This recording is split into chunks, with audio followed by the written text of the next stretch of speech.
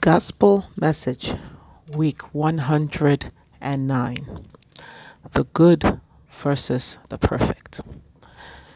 The Bible reference for today's Gospel Message is going to be taken from the three Gospels, Matthew, Luke, and Mark.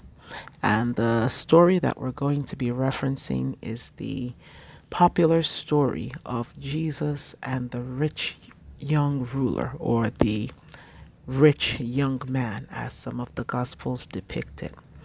And we all know the story, and all three Gospels, it's very similar in the account of this incident. And there was a young man that approached Jesus, and he first approached him by saying, "Good master, what shall I do that I may inherit eternal life?" That's how he said it in the Gospel of Mark. And in the Gospel of Luke, he said, "Good master, what shall I do to inherit eternal life?" And in the Gospel of Matthew, he said the same thing.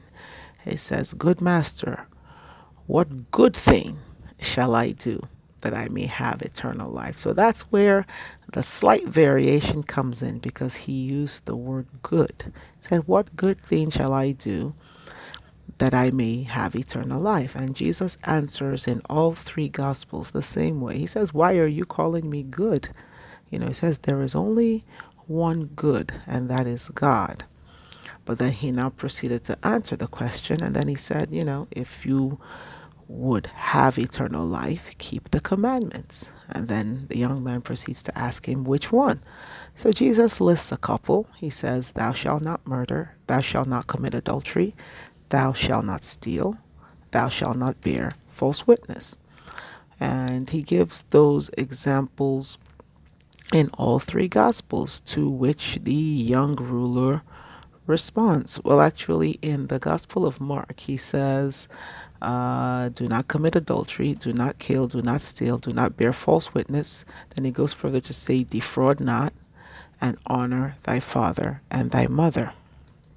And then in the Gospel of Luke, he also adds, "Honor thy father and thy mother." And then the young man responds in all three Gospels. He says, "Not only have I kept these, I have kept them from my youth all the way up until now." So then Jesus now adds another requirement or prerequisite to gaining eternal life. So in the Gospel of Matthew, he says, Jesus said unto him, this is from verse 21, he said, "If thou wilt be perfect, go and sell that thou hast, and give to the poor, and thou shalt have treasure in heaven, and come and follow me." In Mark, he says, and Jesus, in verse 21 also, "Then Jesus, beholding him, loved him, and said unto him, One thing thou lackest, go thy way, sell whatever thou hast, and give to the poor, and thou shalt have treasure in heaven, and come, take up the cross, and follow me." And then in Luke, in verse 22, it reads, "Now when Jesus heard these things, he said unto him, Yet lackest thou one thing. Sell all that thou hast, and distribute to the poor, and thou shalt have treasure in heaven, and come and follow me." So here's the young man, quite confident of his achievement in obeying the commandments, the law, and the ones to be obeyed were cited by the Lord, to which the man responded, "I done, check, done them all, and not only have I done them, I have been doing them since I was young." So when Jesus now adds this other thing, which at the end of the day, I guess some of us today will say, well, if Jesus is talking about commandments and he's quoting those other commandments from the list of 10 commandments, where's this other thing coming from? He says, "If thou will be perfect," or "you lack one thing." It says when the Lord God gave Moses the Ten Commandments, there was no commandment about, selling your stuff, distributing your stuff to the poor and all that. There's nothing in the Ten Commandments about that. That's an argument that I've heard, and that's a mindset a lot of people have. And but before we even do the analysis, let's go to the very next verse after Jesus did give this prerequisite. And then in verse 22 of the Gospel of Matthew, and from Matthew, I'm reading from chapter 19. I think I forgot to say that. So Matthew 19, verse 22, it reads, "But when the young man heard that saying, he went away sorrowful, for he had great possessions." In Mark chapter 10,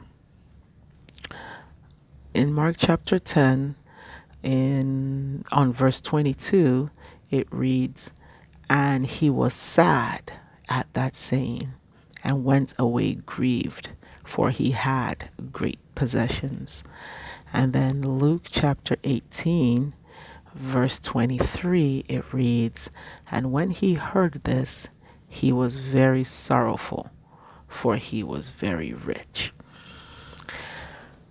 Now, I know we've heard many sermons on this, and of course, a lot of the sermons that we've heard have rightfully told us that in this particular instance, they're talking to a man. The richness there is talking about wealth, worldly possession and accumulation of great possessions as far as quantity. And maybe he even had all this influence and power attached to it, because again, one of them depicts him as a rich young ruler. So maybe he had some sort of influence over a group of people by virtue of his wealth, maybe, or being a ruler is what made him wealthy. Who knows? But the bottom line is that he was attached to his wealth. His wealth was really the determination of his life. His life had become his wealth, and his wealth had become his life. So there's a lot, and the wonderful thing about the gospel, especially when Jesus was teaching his disciples, it goes back to the whole thing about parables. And when the disciples asked Jesus, "Why do you always speak in parables?"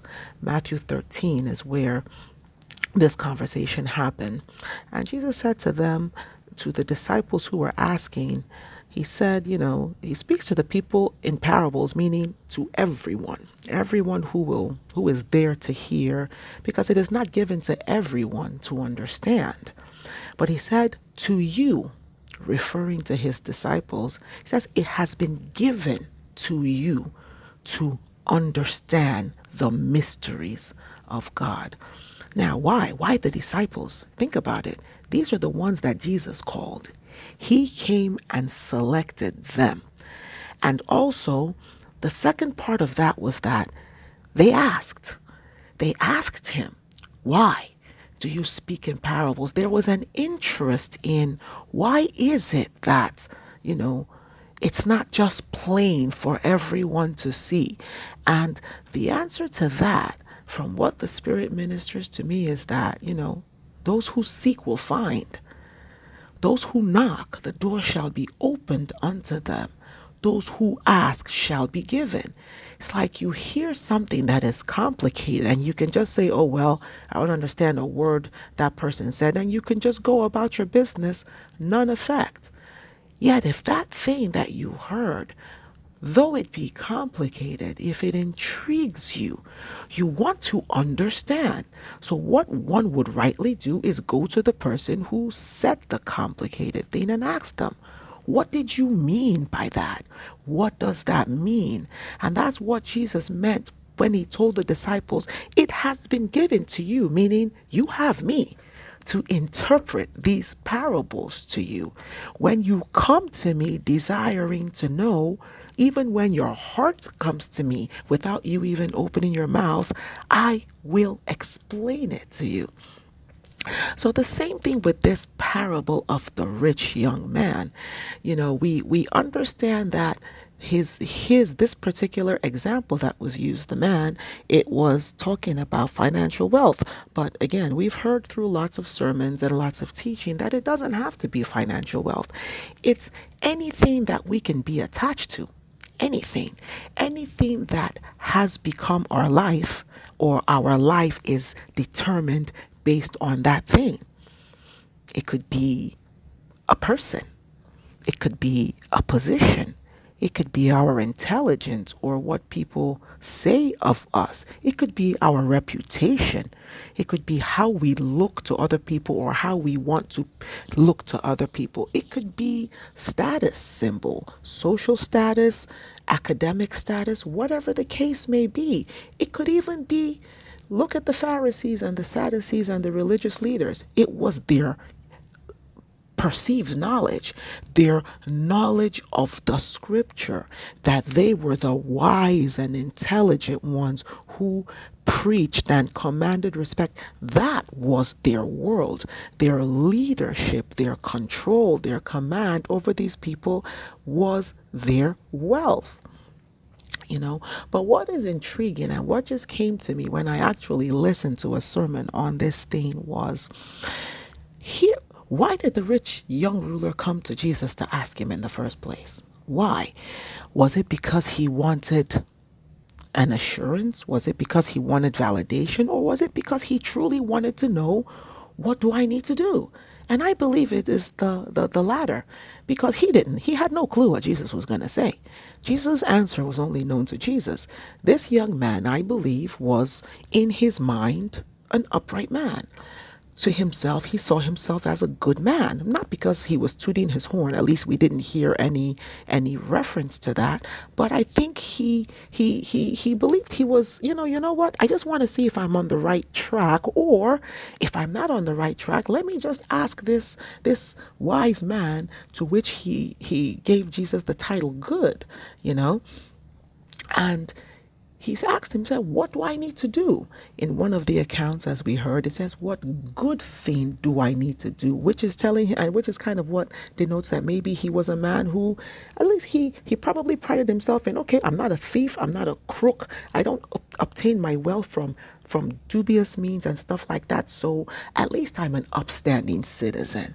Morally, I'm kind of on the right track morally. I can give a couple of check marks, and even if I don't give myself those check marks, people can give them to me, because you know what?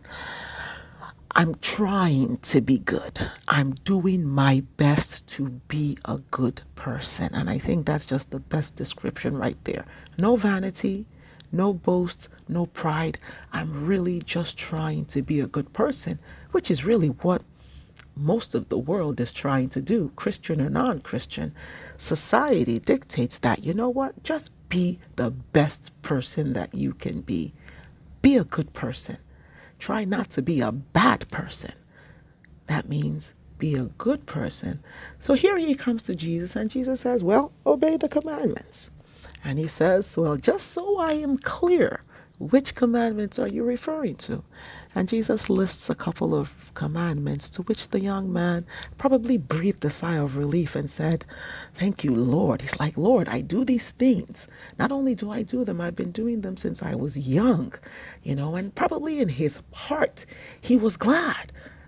I would be glad. You would be glad. I think any of us coming to somebody who is of high esteem, and that person has the answer to our validity, or whether, whether we're going to pass or fail, and that person gives us the requirements, and we are jumping for joy saying, thank you, Lord, I meet those requirements. And then Jesus says, okay, one more thing. He says, but if you would be perfect, as is depicted in one of the Gospels. And then the other says, yeah, but you lack one thing, meaning all those are good, but it's still not complete. He says, sell all that you have, part with that which you have, distribute it to the poor, give it away, or,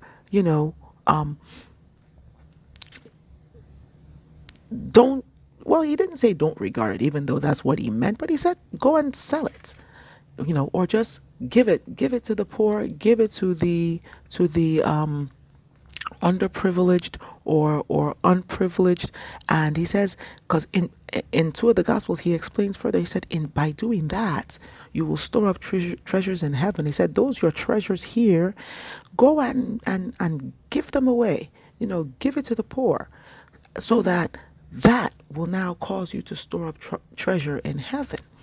And then in all three gospels, he said the man went away sad. So think about it. He went away. He walked away. He gave no answer, but his leaving denoted that he wasn't going to stay, because Jesus says, give it all away and follow me. And then the man was downtrodden. The wind was literally taken out of his sails, and he was bummed, and he went away sad.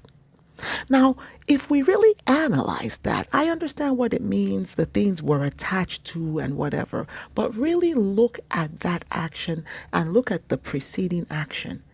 He was already good. He was good. He wasn't bad. He did not come to Jesus and Jesus said, you have failed woefully. Get out there and go and just repent of your whatever. That was not the case.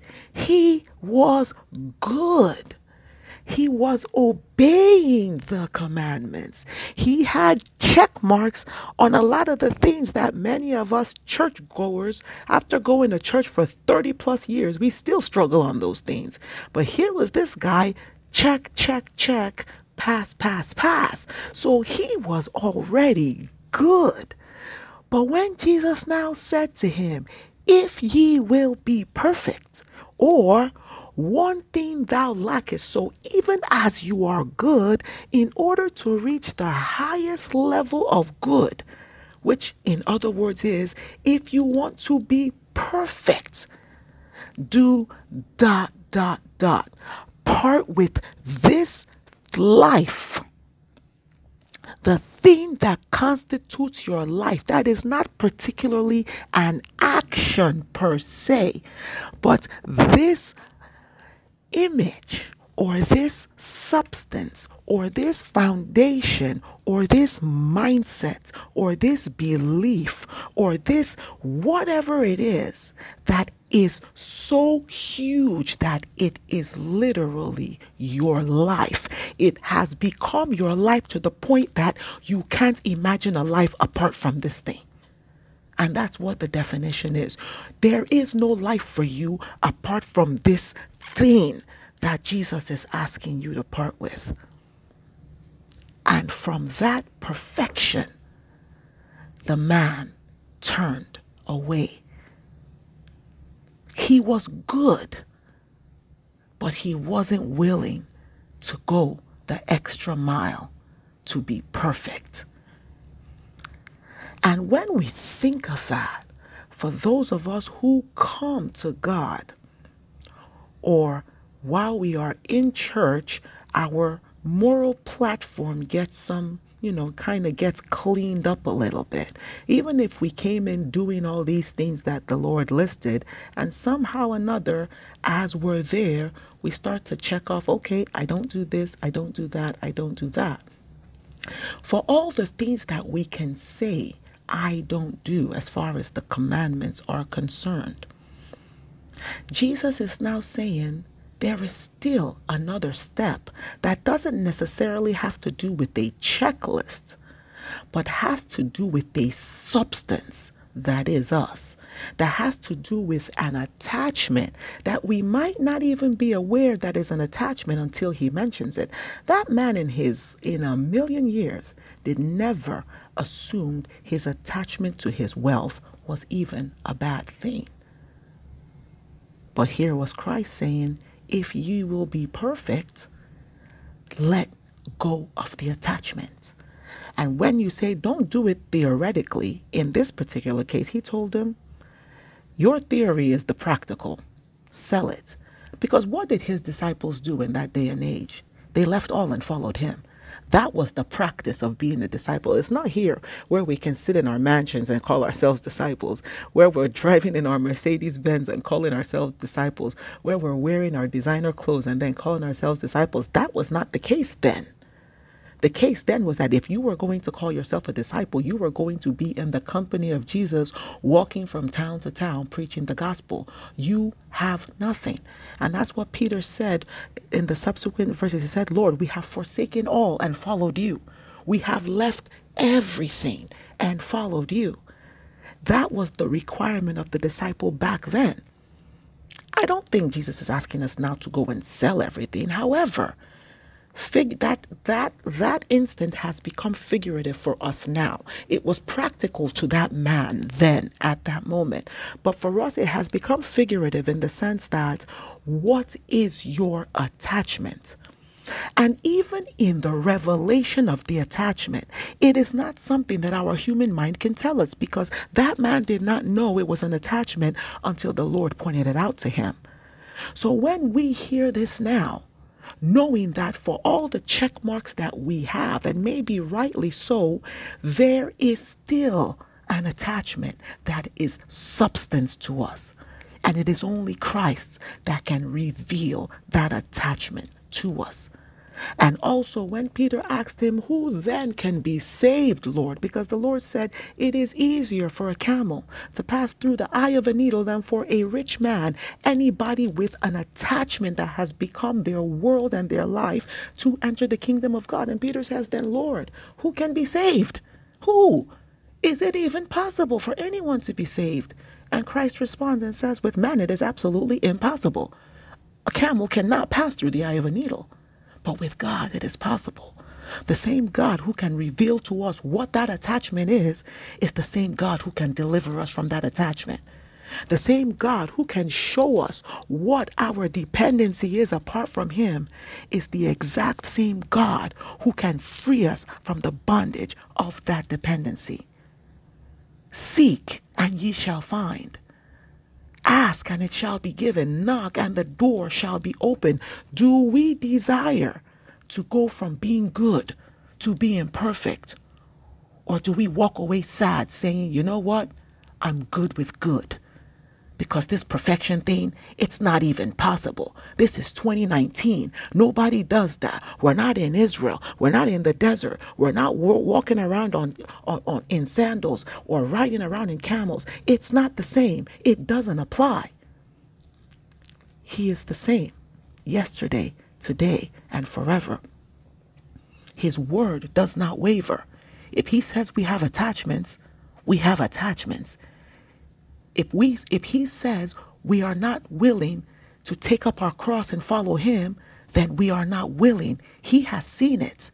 He has seen that thing in us that is keeping us from doing that. He wants us to see it too. And that's why he wants us to come to him, so he can tell us what it is. So in our states now, whether we're bad, whether we're mediocre, but especially when we believe we are good, still come to him and say, Lord, what must I do to enter the kingdom of God? He will show us what our riches are. He will show us what our wealth is. And the minute that despondency hits us like a ton of bricks, because it will, if you are being honest with yourself, the minute that thing is revealed, we will feel it and say, goodness gracious, Lord, how can I live apart from this? How can I live with this? How can I live under this? How can I live whatever that rich or dependency is? How can I do it, Lord? And he will say to us, in and of your own strength, it is impossible. But with me, everything is possible. Follow me. Seek me. Desire to be parted from it. Desire to sell it and follow me. And before you know what's happening, it will be gone from you, because he will do it. We can't do it, but he can. So the question for you is, do you desire to be perfect? or are you good? Am I good with just being good? Let us ask ourselves that question, and then let us come to Him for the answer. And may we continue to grow in grace and in the knowledge of our Lord and Savior Jesus Christ. Amen.